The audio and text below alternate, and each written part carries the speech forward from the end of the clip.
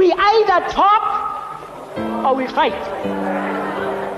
And I am still saying, we want to help you, South African government, South African whites.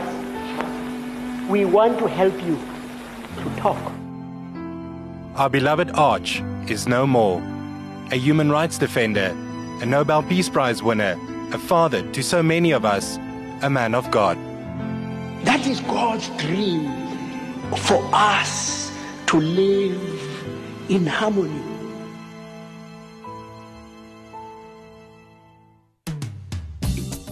Desmond Tutu became world famous in the 1980s as an opponent of apartheid. During that time, he was active as a bishop for the Anglican Church in South Africa. He was awarded the Nobel Prize in 1984 for his role in the struggle against apartheid. 2 years later, he became the first black African archbishop in history when he was elected as Archbishop of Cape Town. We come from one couple. Yeah! And the couple is an African.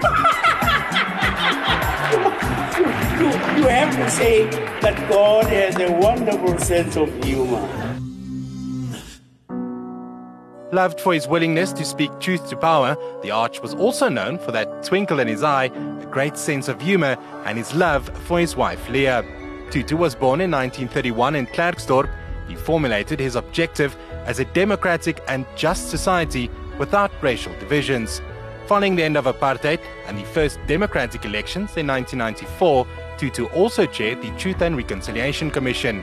In his later years, he became increasingly critical of the ANC, especially over its refusal to grant his friend, the Dalai Lama, a visa.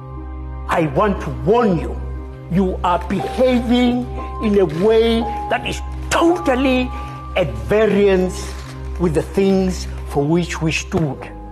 Watch out. South Africans are lucky to have been able to stand on the shoulder of giants like Archbishop Desmond Tutu. A man with so much love in his heart, a servant of people in the vein of Mandela, Sisulu and Tambo. Tutu once said, "You are either on the side of the oppressed or the side of the oppressor. You cannot be neutral." As we walk the road without the Arch, let us not be neutral, let us be on the side of the oppressed. I have said there is nothing, absolutely nothing that can be done to stop us